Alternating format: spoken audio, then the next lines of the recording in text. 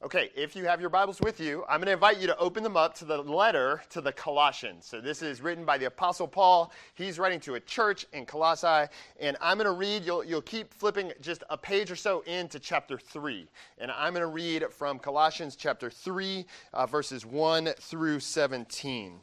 And as I do that, I'm going to invite you, once you get there, if you would go ahead and stand up if you're able, and if you're willing, go ahead and stand with us as we read God's Word. If then you have been raised with Christ, seek the things that are above, where Christ is, seated at the right hand of God. Set your minds on things that are above, not on things that are on earth. For you have died, and your life is hidden with Christ in God. When Christ, who is your life, appears, then you also will appear with him in glory. Put to death, therefore, what is earthly in you: sexual immorality, impurity, passion, evil desire, and covetousness, which is idolatry.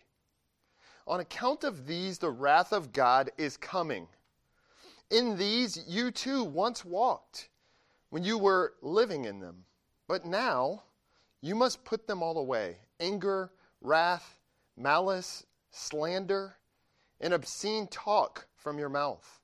Do not lie to one another, seeing that you have put off the old self with its practices and have put on the new self, which is being renewed in knowledge after the image of its creator.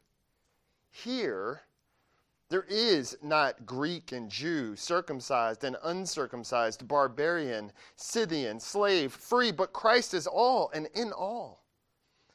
Put on then, as God's chosen one, holy and beloved, compassion, kindness, humility, meekness, and patience, bearing with one another, and if one has a complaint against another, forgiving each other, as the Lord has forgiven you. So you also must forgive.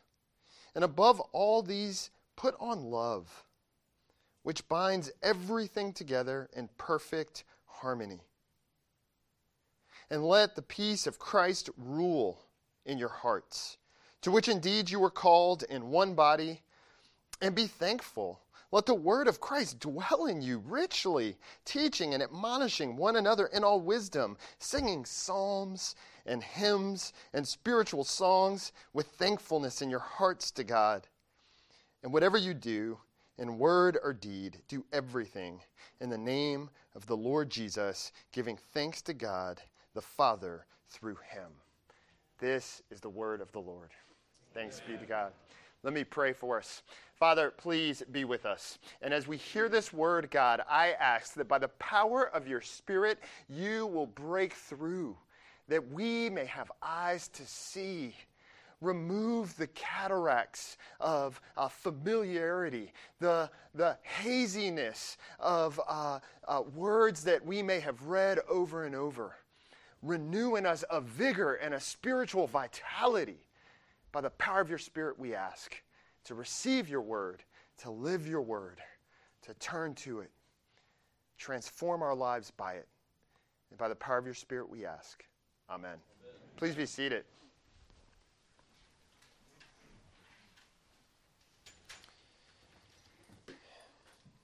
Aristotle, when he was recording the trial of Socrates, there is this famous line that he includes in, and he puts on the lips of Socrates, that the unexamined life is not worth living.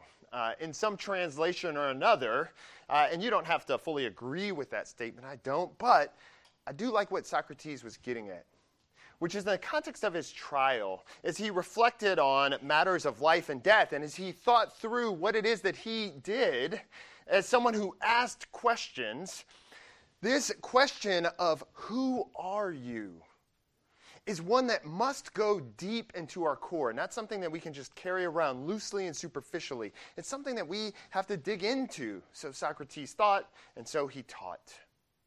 And retreats can be an amazing time to dig like Socrates. It can be a time for us to move beyond the natural ways in which we answer the question, who are you?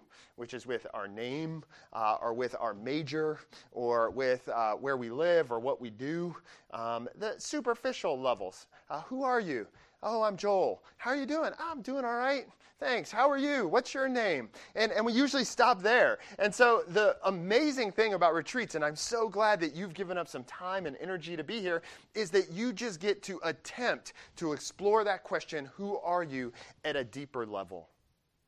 And this weekend, through conversations and through getting to know people, you begin to push through that. You learn not only people's names and where they live and what they do, but you learn more about their story and what shaped them.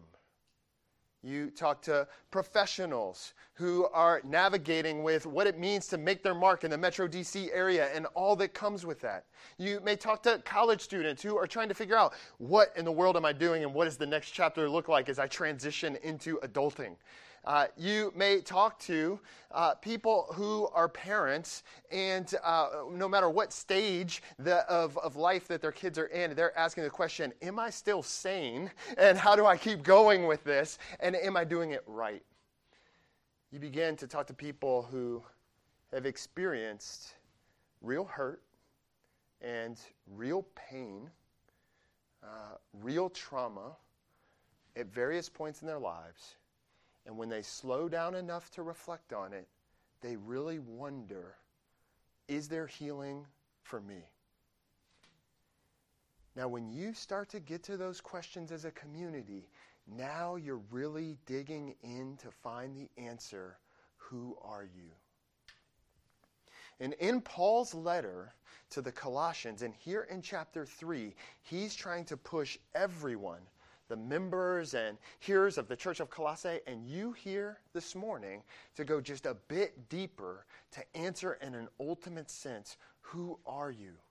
In a way that begins to ripple and have overflow effects to all of the other levels.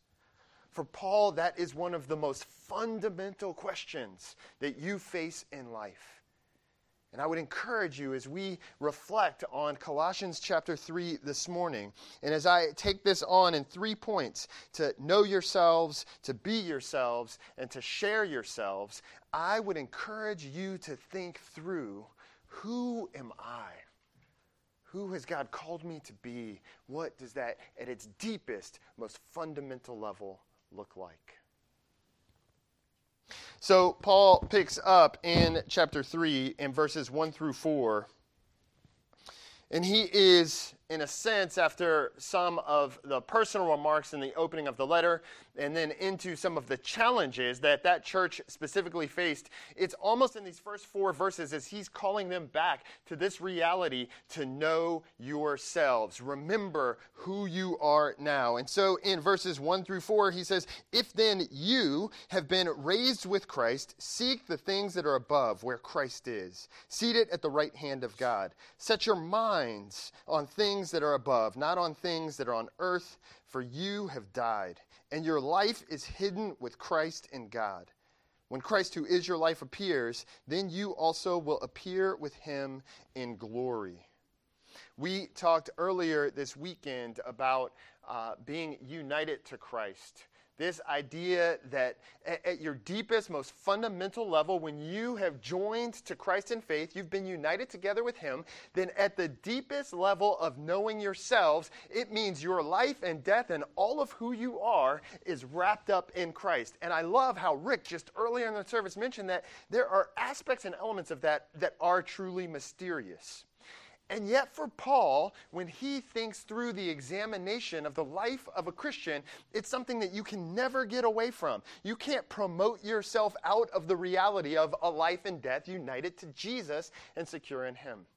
You can't be so wildly successful in life or struggle so deeply with the realities of a sinful world, with a difficult family of origin, with the challenges that we face in everyday life, that you can somehow separate yourself from that fundamental reality.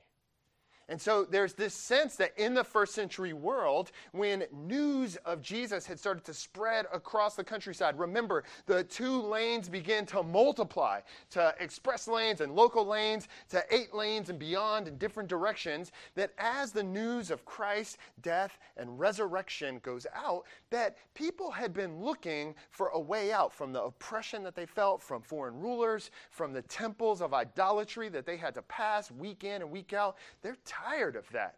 And in their minds, the end of history was marked by God returning and doing business with that, bringing justice for evildoers and redemption for those who had been oppressed, that he would lift them up and bring about the full covering of his justice. The new heavens and the new earth and all that that meant from the prophet Isaiah would become real to the people at the end of the age. And as one New Testament scholar put it, what Paul is doing here in Colossians is that he's helping reorient you and I this morning to this reality that what everyone in the first century was looking to happen at the end of history, because of Christ's death and resurrection, it's as if God had moved that and dropped it into the middle of history, redefining all that would come after it.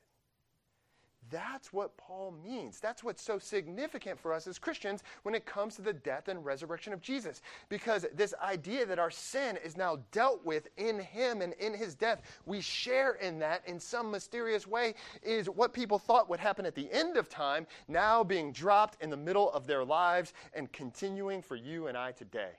So at the most fundamental level, now that God has acted in redemption, when we think most fundamentally, who am I? And we try to know ourselves as Christians at the rock bottom level, the foundation, the fundamentals. It involves our union with Christ. Now, Paul, in verse 5, and then moving really through verse 14, says, now, if that's true, and you permit yourself to examine down to that level, that's going to change everything above it, okay? So basically, Paul says, you can't know yourself at this level and then think everything else stays the same. It doesn't work that way. And in fact, once you know that, then it is a process of growth, of hardship, of what we would call, in theological terms, sanctification, is the process of that beginning to work out and transform our lives in all sorts of new ways. And that's what he takes up. So he almost gives us 2 sets of vice lists and then a set of virtues. And in doing that, what he's doing is navigating this reality of how we put off the old ways in light of who we now are and put on the new ways. Now, I want to make a couple of quick notes here. When it comes to vice lists in the New Testament, we often try to skim through those things as fast as we can. Who in the world wants to talk about vices? You are looking, you're looking for the quickest and most expeditious way to say, that's not me. Next. No, next. It's as if when you're filling out one of those forms at the doctor and you're there just because you need a quick antibiotic for something, and then they want to ask all your extensive health history, and you're like, yeah. No. Can I just get in? Can I get my antibiotic? Well, there's a danger for us when we approach things in the New Testament like vice lists that we view that as a diagnostic that we want nothing to do with, right? And so the first warning that I would give you is when we go through vice lists like this and we talk about real things, it should be impossible for you to escape the scope of it, and you shouldn't want to. If you're maturing as a Christian, it means doing business with this stuff.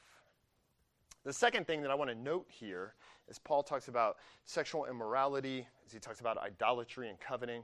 He talks quite a bit about speech ethics as he flips and he talks about what it looks like for forgiveness and love and kindness. What I want you to note, and what we often fail to do, is appreciate how deeply corporate these things are. There can be a danger in America in the 21st century to think about piety as highly individual. how's my life with Jesus? How am I doing with my spiritual maturity and development? How's my quiet time? What do I personally feel with the Lord? And I don't want to say that those things are bad, but in and of themselves, they are insufficient. And you're being cued into that as Paul unpacks in verses 5 all the way down to 15. You're being cued into that reality because he's saying this is the way in which you as a community interact with one another.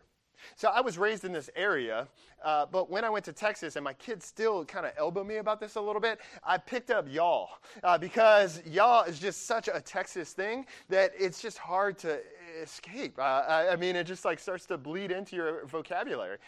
The benefit of y'all is it's this use of the plural where the yous get transformed to the y'alls. It's us all.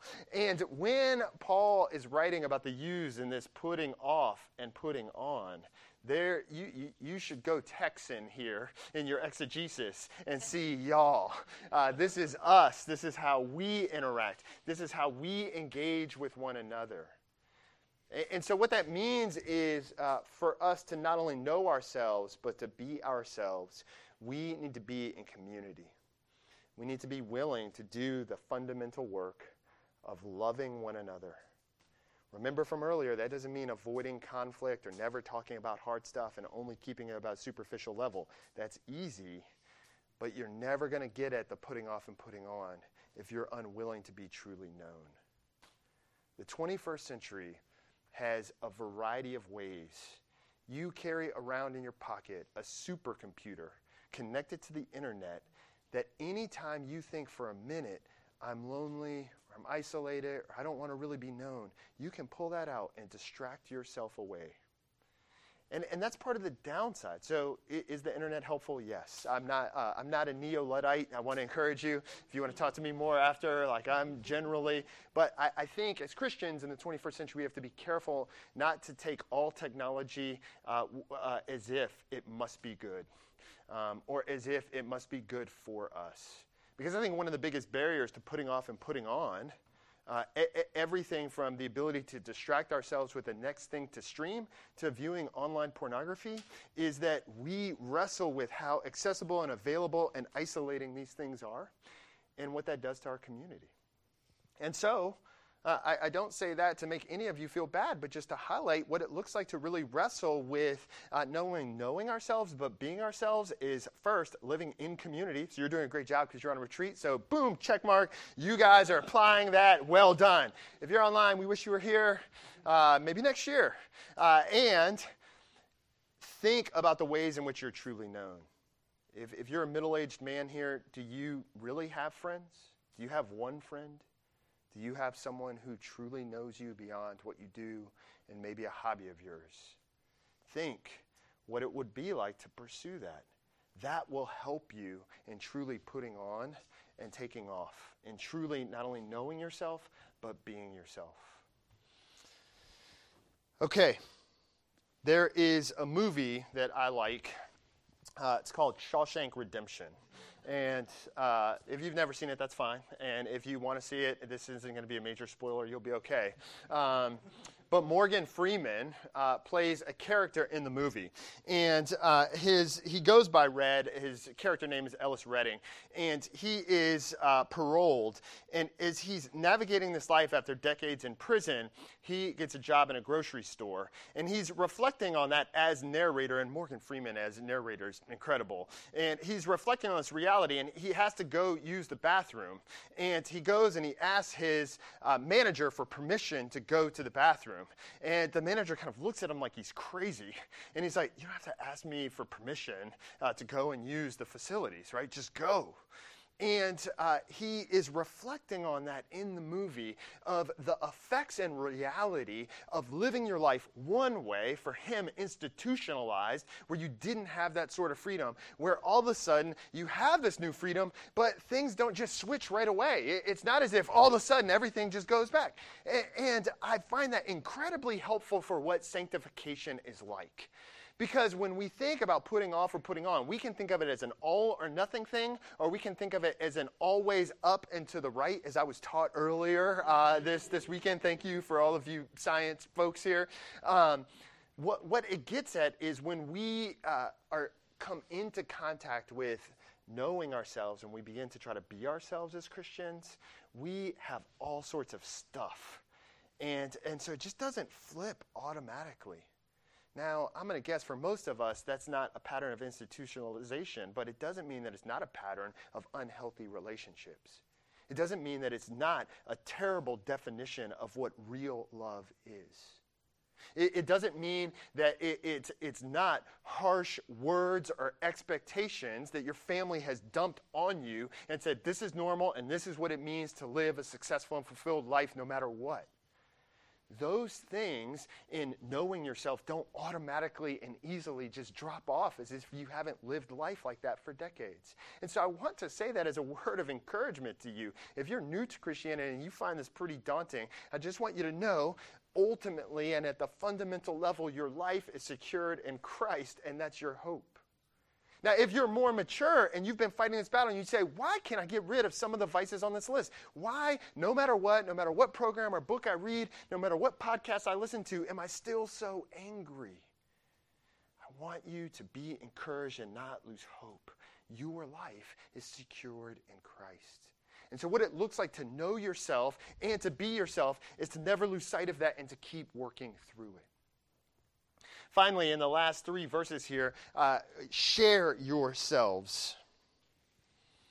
In 15 through 17, after these real corporate expressions of the vice lists and the virtues, the things that as a community we should be working through together, Paul really begins to get at, hey, let me give you a sense positively of how that will express itself. And it involves in sharing our lives with one another and with others. He writes, and let the peace of Christ rule in your hearts, to which indeed you were called in one body. Again, corporate view there, right? And be thankful. Let the word of Christ dwell in you richly, teaching and admonishing one another in all wisdom, singing songs and hymns and spiritual songs with thankfulness in your hearts to God. And whatever you do, in word or deed, do everything in the name of the Lord Jesus, giving thanks to God the Father through him. One of the things that I have picked up on is that this is incredibly gifted and talented group of people. And in your own different ways, right? So not everyone here is the same. Those talents come from different places and spots. It gets expressed in different ways. If you were at the talent show last night, then you got to share in some of those talents. But here, what Paul is pointing to is when you know yourselves and you begin through the process of sanctification to be yourselves in community, that wells up a sense of love and a sense of joy and a sense of thankfulness that affects one another and gets expressed. So much like when you have the opportunity, like at the talent show, to sing together, to clap together, to as a community just appreciate some of the gifts that some of our musicians have. Think of that as just one facet of the sharing your lives with joy and thankfulness for who we are. So it's not merely through a talent show that this gets expressed. It's through corporate worship when we share with one another. All those elements are basically here, right? And it's not merely in corporate worship. It would also be in your neighborhoods, in the parties that you throw or the events that you go to or the settings that you participate in. It's even in your workplaces. It's even, and I know this can be scary for some of you, in your commutes that the thankfulness and joy and love that you have experienced can be redeemed in Christ, even when you're out on the road. And I know some of you are like, I don't know, I was with you, Joel, until you got to the whole commute thing. I understand, I can relate, but I think that's the totality of what he's expressing in verse 17, when he basically is pushing the full community to say, well, what does this look like for me? So once I work through at a fundamental level, at a most foundational level, who I am, once I begin to walk forward with being who I am, then how can I share who I am? Some years ago in the Atlantic Monthly, there was an article by Eleanor Smith, and I thought it was incredible. She was sharing the work of a Canadian epidemiologist, and I don't read all the time about Canadian epidemiologists, just so you know, but I found this particular article really helpful. This epidemiologist was in Cambodia. And in the area where he was working, because of the typical diet that people would eat, there was an anemia that affected disproportionately women and children. And this had all sorts of effects on the infant mortality rate and on a number of other things. And he thought, I wonder if there's ways, it's difficult for people to get a hold of the proteins that would correct that anemia. Are there other ways to try to solve this? And this is what he spent his work doing as part of his PhD and beyond. And he theorized at the time, what if I take a chunk of iron, which for me would not be hard to get a hold of, and I gave it to them, and with the soups that they tend to make, or broths that they tend to make, or stews, if they drop the chunk of iron in, I wonder if the iron would leach out in a way that could have a clinical effect positively on their anemia. And so he theorized and got put together some chunks of iron and started handing it out to all of the women in the village who often did the cooking, and said, hey, use this. I think this is going to help you. And then he came back in a month, and he wanted to see how it was going and to do checks. And all of the chunks of iron had been put to use, but none of them in the stews.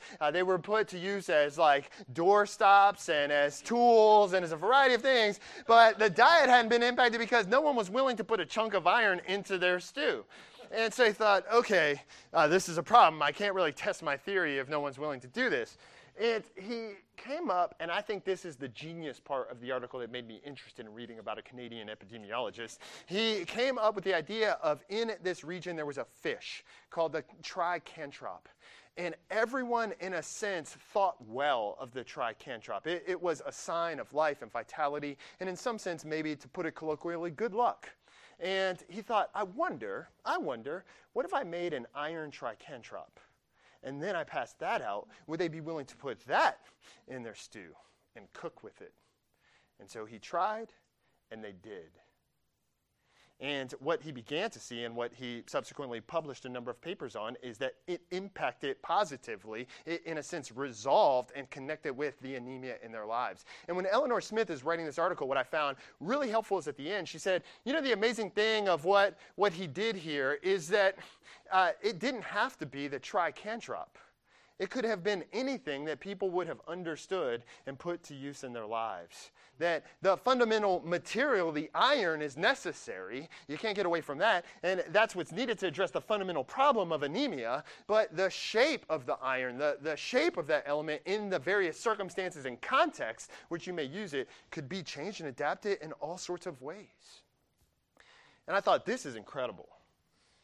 Here's why.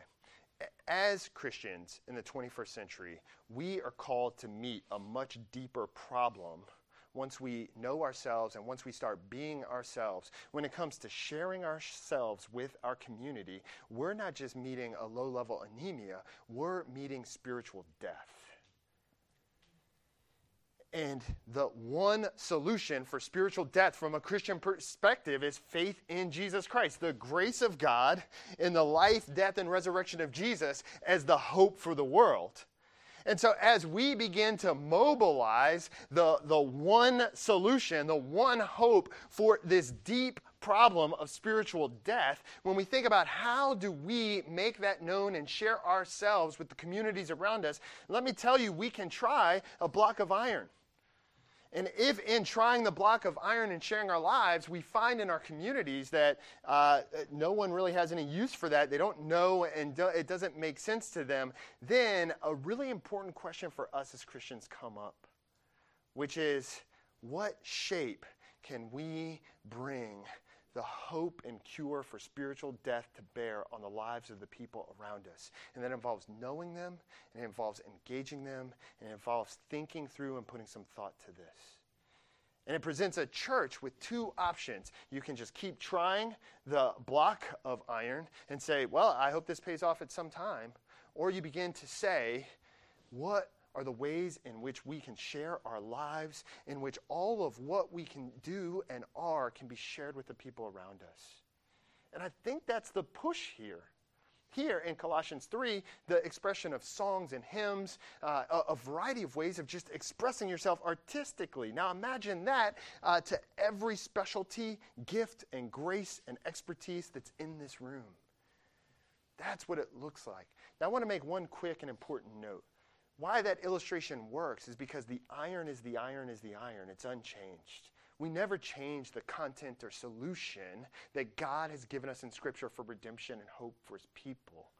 The resurrected Christ is the Christian hope. There's never getting away from that. We attempt to or think about it to our peril. Yet, how we take the solution of Christ to people should be shaped by and impacted, affected, thought and prayer given to. Is this understandable? Can they hear us? Is this at use? That's what it looks like for us to be Christians, living in a Christian community, and then taking not only who we are and knowing that, and not only what God has commanded us to be, so being ourselves, but fully and fundamentally sharing our lives with the people around us. That's what Paul is calling not only the church in Colossae to do in their Greco-Roman context as they face the challenges of their day, but it's what he's calling the women, men, and children of CRPC to do in Laurel. It's what he's calling all Christians in all times and ages and places to do until Christ returns. And so my hope and prayer from you as you leave from this retreat after this morning of worship, that not only will you drive safely, not only when you hit 270, if you're going that way, and it opens up, you think, man, that illustration from Friday night. Ask somebody if you don't know what I'm talking about. And then that as you head home, you think, what does it look like for me to share the hope of Jesus with the people around me? What does that look like to engage people at their most fundamental need with a heart and desire that Christ may be displayed? That's what it looks like to live as a Christian. Let me pray. God, I ask that you will watch over us, encourage us, strengthen us. And as we have the privilege to worship you freely here this morning, together, through song, through the table here in a moment, through the sharing and fellowship of our lives, through the confession of our sin and the ways in which we still struggle, through the hope that we look to you in Jesus. Help us, I pray, to love you with all of who we are and to truly love our neighbors as ourselves. We ask in Jesus' name, amen.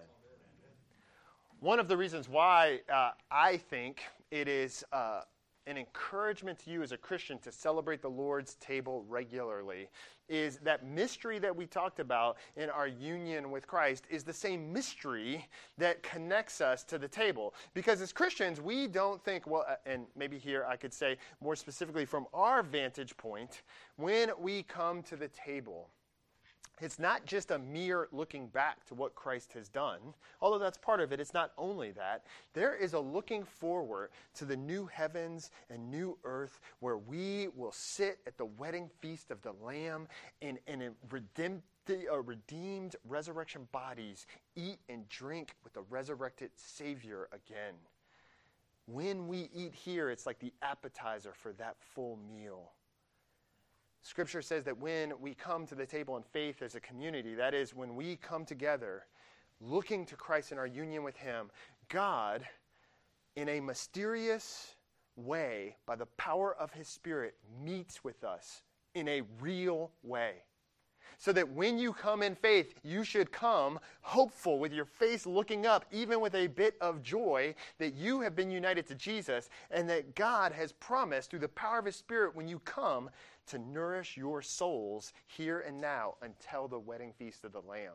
That's what we mean when we come to the Lord's table for communion together. It's a communing with one another, true, but it's a communing with Christ himself because of the work of Jesus and our being united